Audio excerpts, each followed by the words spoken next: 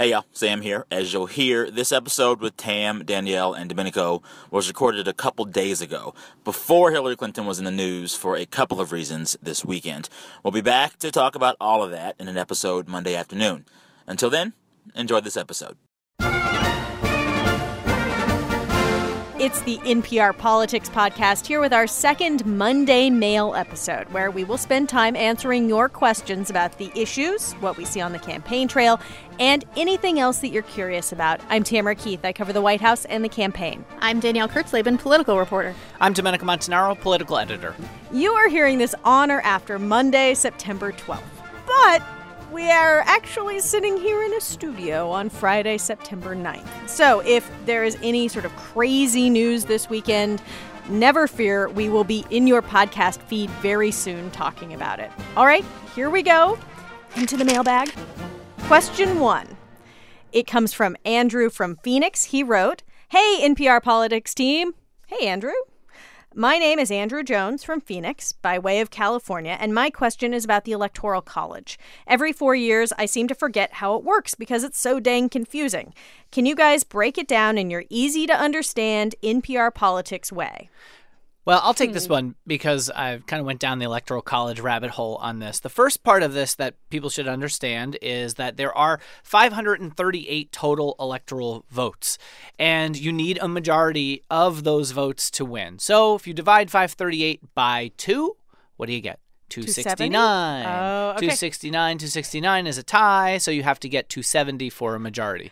Now, Don't ask Tamara to do math. well, you know. Clearly. 270 to win. It's a website. There you go. That's how and we 538 is a Website and podcast. and that's where their name comes from. It's 538 because of the number of electoral votes. So what each state does is this is by winner take all. So in the primary process, we talked about how some states were proportional, where they might go based on the vote totals and divvy up the vote proportionally. That's not what happens in the general election in the fall. In the general election in the fall, if Ohio has 18 electoral votes, it doesn't get divided up 10-8. It gets winner take all 18-0, whether or not you won by 1 point or won by 20 points, which is why you see so many candidates focus so strongly on those competitive battleground states, because California, New York, Texas, and we can talk about Texas a little bit later, but those have so strongly been in favor of the Democrats or Republicans, and they're so expensive to campaign in and advertise in that there's no use in campaigning there because you're unlikely to change the outcome. Just to add a slight NPR complication to it, an NPR Politics, what would we call it? Footnote? An NPR Politics footnote. There are 2 states where it is not winner take all. Nebraska. That's correct. And Maine. Oh. Right. And Barack Obama, we should say, won that one electoral vote, one of the electoral votes in Nebraska in 2008, because it is centered around Omaha, which has a much larger non-white population than the rest of the state, and he wound up winning it. Republicans are always sort of flirting with that one electoral vote in Maine and haven't been successful so far. And Donald Trump has campaigned in Maine, and Hillary Clinton has campaigned in Omaha. They are, Very at true. the moment, fighting for those single electoral That's votes. right. And I want to say one thing about the history of this, because I went back and looked at the history of the Electoral College and how it sort of formed, because I hear all the time people saying, why don't we just do it by the popular vote? It makes no sense. How come we don't do it that way? And when you go back and you look, they actually had 4 things on the table at the Constitutional Convention. One was what we do now. The other was that Congress chooses the president. Another was that state legislatures would pick the president. And the other was a direct popular vote. Now, they all had drawbacks. The popular vote was seen as something that wouldn't work necessarily in a country of 4 million people, where campaigns, by the way, were not encouraged to happen nationally, and that they felt the bigger states would have too much say, and that the people would not have enough information since people weren't encouraged to campaign. The idea was that the man should not seek the office should seek the man. So that is a far cry from what we do today. And it actually wound up getting changed some 20 4 years later in 1800 when they had to come up with a different way because there was a tie in the electoral process, and they wound up changing it again. Memorably depicted in the musical Yes, Hamilton, correct. the election of 1800. Yes, I've heard that that's a thing now. I've heard that's a very popular musical. It's gotten a little attention. Okay, Andrew had one more little question here. He says, how does someone win the popular vote but lose in the Electoral College and become president? That's a good question, because if you were to campaign very strongly in those battleground states and you won and ran up a huge margin in those big states that are going to go one way or another, there's the conceivability that you could win the popular vote but lose narrowly in the electoral vote because you might lose by a point or two in some of those battleground states. And, of course, we know that that happened in 2000 where Al Gore won the popular vote but narrowly lost the election because of the Electoral College in Florida. Democrats, of course, would still argue that if they kept counting the votes, that they might have found 538 votes. Of course, that was stopped by the U.S. Supreme Court, and you wound up with the popular vote winner losing because the Electoral College is what the Constitution demands. All right, thank you, Andrew. Let's move on to Tim, who didn't say where he's from. So wherever you are, Tim, thanks for writing. He asks, here we go. I've heard President Hillary Clinton might nominate then former President Obama to the Supreme Court. As a young former constitutional law professor with a high popularity rating, he'd be perfect. And the look on the Merrick Garland blocker's face would be priceless. How likely is that to happen? And what do you each think would happen if it did? Thank you, Tim. Also, shout out to Joey from Newbury Park, who had a similar question. So, thoughts? I don't think Obama wants that, right? Probably not. I mean, honestly, he talked about making him some serious Tubmans, so he's probably going to go and do that. Do we need to explain that joke? Well, so President Obama was at the White House Correspondents' Dinner right after or soon after Harriet Tubman was replacing Andrew Jackson on the $20 bill or being mixed in, and he made the joke because you always say, like, you know, you're going to make some Benjamins because he's on the 100, but he said Tubmans. So and he really could cash in. If Certainly. Past presidents are a guide, he could make a ton of money giving and speeches. he's pretty young and probably will. But this is something that we throw around quite a bit as like a, what would be really interesting is if Hillary Clinton, or nominated Barack Obama. Like, it's one of those theories that gets thrown out there. Right. There's no evidence for this being something that she's looking toward doing. The bigger likelihood is that he's going to go into some form of private life and being able to run a foundation or raise some money for his library, and that he's probably not all that interested in being the next Supreme Court nominee. It's something fun to talk about, but probably unlikely. I do not know President Obama. I don't know if that would be a compelling argument that would make him go, oh, good point. Never thought of that. Okay, next up, All right. here is a recorded message from Leah. My name is Leah. I'm from Atlanta, but I'm moving to the UK for grad school later this month. Don't worry, I've already submitted my absentee ballot request, but my question is about the protocol for voting from abroad. I know for the primary, the Democrats run the Democrats Abroad primary, in which registered voters can vote in person in polling places in their country of residence. Other countries, like France, use their embassies as polling places. So my question is, why can't the U.S. do something similar for the general election? All right, Danielle, this one is coming to you.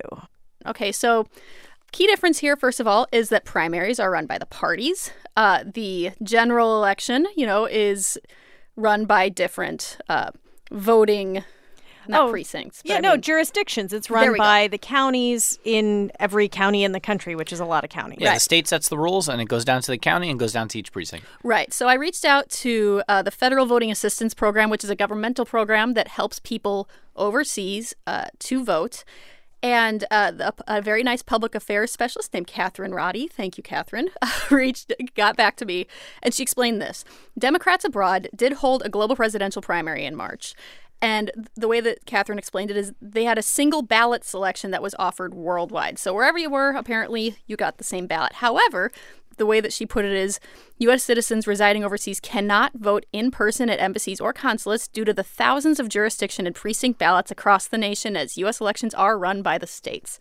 So in other words, your ballot is just so particular that it just wouldn't work for you and all the other people who are around you, who are presumably from other places than you, to all go vote at the same place. Because you're not just voting for president, presumably. You might be voting down ballot. Yeah. There we go. Okay, moving on. We dispatched with that. I feel good about this. Well done. Here's a question from Nellie, who lives in Austin. She writes, "Hi there. Couple of things that have happened this week. One, the Dallas Morning News recommended a Hillary Clinton vote. I will add a side note. First time, ever that they've recommended a Democrat. And two, there's the latest Washington Post polls that show Clinton is up in Texas by a teensy margin, but still. So why is there so much caution and or outright dismissal of the possibility of Texas going blue? Latino registrations are up. Votes from people of color are higher in Texas during presidential election years. And these two latest developments show something happening. No? Nellie asks. So because of demographics, every year, every election cycle, we start to see people say, could Texas go blue? And it's already, by the way, a majority-minority state. As confusing as that sounds, all it means is that the non-white vote is higher than the white vote in the state. But it has a history of voting very strongly Republican. There is no statewide Democratic elected official in the state. The state Republican Party is far better financed and has run an operation that they're used to running. That's not to say that the state couldn't be competitive or be more competitive than it's been in past years. I'd throw a little cold water on the Washington Post polls because they're conducted in sort of an experimental way online through SurveyMonkey, which a lot of people are trying to kind of figure out, but it's not necessarily the best methodology. I'm not saying that it might not be close, but let's see what real polls wind up showing. I will say one reason why Democrats are not really going there that strongly is because it's very expensive to try to flip a state like that, and they have a very wide path to winning 270 without having to go to Texas. Right. And one thing I would add is also that one reason that demographics are not necessarily predicted. Destiny? Oh, my God. Yes. Demographics are not destiny. One reason they are not is because there are different turnout rates depending on the group. So Texas is a very heavily Hispanic state, for example. And so, yes, that because Hispanics tend to vote more Democratic, one would think that would push the state more Democratic, and that may be true. However, whites and blacks, for example, have much higher turnout rates than Hispanics do. Asians, likewise, by the way, have a lower turnout rate. And so, therefore, if you have a more Hispanic or Latino population, that doesn't necessarily mean that that's going to sway the vote by a proportional amount. And Texas has traditionally had more conservative Latinos, probably the highest number of conservative Latinos than anywhere else in the country. This election may change that somewhat with the rhetoric from Donald Trump, but let's see. Or maybe not. All right, staying in the great state of Texas, here is a recorded question from Lauren from Dallas. Hey, Lauren here from Dallas, Texas, with a question about third-party candidates. I have a lot of friends who are considering voting third-party this year, but are a little nervous about doing so for fear of swaying the election towards either Trump or Clinton. I know that's something that we saw in the year 2000, but I'm wondering if we've ever seen that in a state as historically red as Texas. Are there any super blue or super red states that have actually made a difference in electoral college votes because of third-party candidates? Okay, who wants to answer this one? Not me. Well, look no further than 1992 and 1996 when Ross Perot got 19% of the vote in 1992 and wound up pushing several states that would have been considered traditionally Republican to Bill Clinton's column. Montana, for example. Bill Clinton won 37-35 over George H.W. Bush, and Ross Perot got 26% of the vote in Montana. So it's about as close as it can be. Not often that somebody wins a state with less than 40% of the vote, but that's what happened when you had a strong third-party candidate. Bill Clinton also won West Virginia and Kentucky, Tennessee. Now, some of that's because he was a Southerner, but some of those Southern roots, combined with Ross Perot's pulling away some Republicans, certainly helped him across the line. Well, and one more thing I would add is that one can imagine in an election like this with two major party candidates who are so heavily disliked, especially by people on the other side, it might make a lot of voters, even those who neither really love Hillary Clinton nor Donald Trump, might keep them from wanting to make a protest vote. If I am not a fan of Hillary Clinton and I'm a Democrat, but I really don't want to vote for Donald Trump, maybe I'm hesitant to vote for Jill Stein because I don't want Donald Trump to win the election, and vice versa for any, reluctant, potentially Trump supporters. All right, last question of the day from David in Winona, Minnesota. Hi, guys and gals. A quick question that's maybe more of an observation. Before the parties finished choosing their eventual nominees, it seemed trendy to say that when a president was running for re-election, the race becomes a referendum on the president, and when it's an open election, it becomes a referendum on the president's party. Would it be fair to say that the way Donald Trump has flipped that script and turned it into a referendum on him? And do you think Secretary Clinton has not fought harder for that spotlight, hoping for precisely that outcome? Thanks, David. You know, Hillary Clinton, of course, wants this to be an election that's a referendum on Donald Trump. He's less popular than she is. But it's historically difficult for somebody to follow a member of their own party in the White House who served 2 terms. Mm-hmm. So when it can become something that's not an election on that, and you have it as somebody who's made these kinds of outrageous comments as Donald Trump has, and turn this election into a referendum on him, is clearly something that the Clinton campaign would welcome. But I would add, it depends on the audience she's talking to, right? Because one thing we saw at the DNC was, President Obama got up and spoke. Michelle Obama got up and spoke.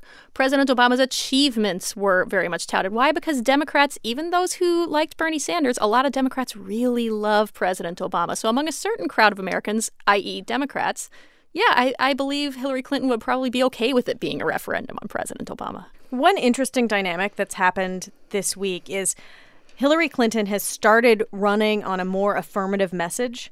She has cut back on the attacks on Donald Trump a little bit and has been talking more about her motivations, her history. Now, why did this happen? For weeks, she's been laying very low and letting Donald Trump be Donald Trump, letting him get into a fight with the Khan family, letting him talk about Second Amendment people, letting his controversies roll on and garner all that attention, and she's been happy not to have it. Well, in the recent weeks, Donald Trump has been sticking to a teleprompter. He hasn't been making some of the same gaffes. And there's been more focus on her with the emails and the foundation. And so she realized this was actually turning into something of a referendum on her. And she was like, whoa. If that's going to be the case, then I'd better have an affirmative message. Right. Well, and Donald Trump started to turn that on her. He started to say, look at me. I'm out doing all these rallies. What is she doing? She's laying low. She's doing fundraisers. Perhaps it was perceived that was a damaging message to be running against. All right, so that is it for the mail today. As always, you can catch more of our political coverage at nprpolitics.org. A reminder to write us with your questions or record them and send them to nprpolitics@npr.org. We read them all, and we will be back in your podcast feed with a new episode very, very soon. I'm Tamara Keith. I cover the White House and the campaign. I'm Danielle Kurtzleben, political reporter. And I'm Domenico Montanaro, political editor. And thanks for listening to the NPR Politics Podcast.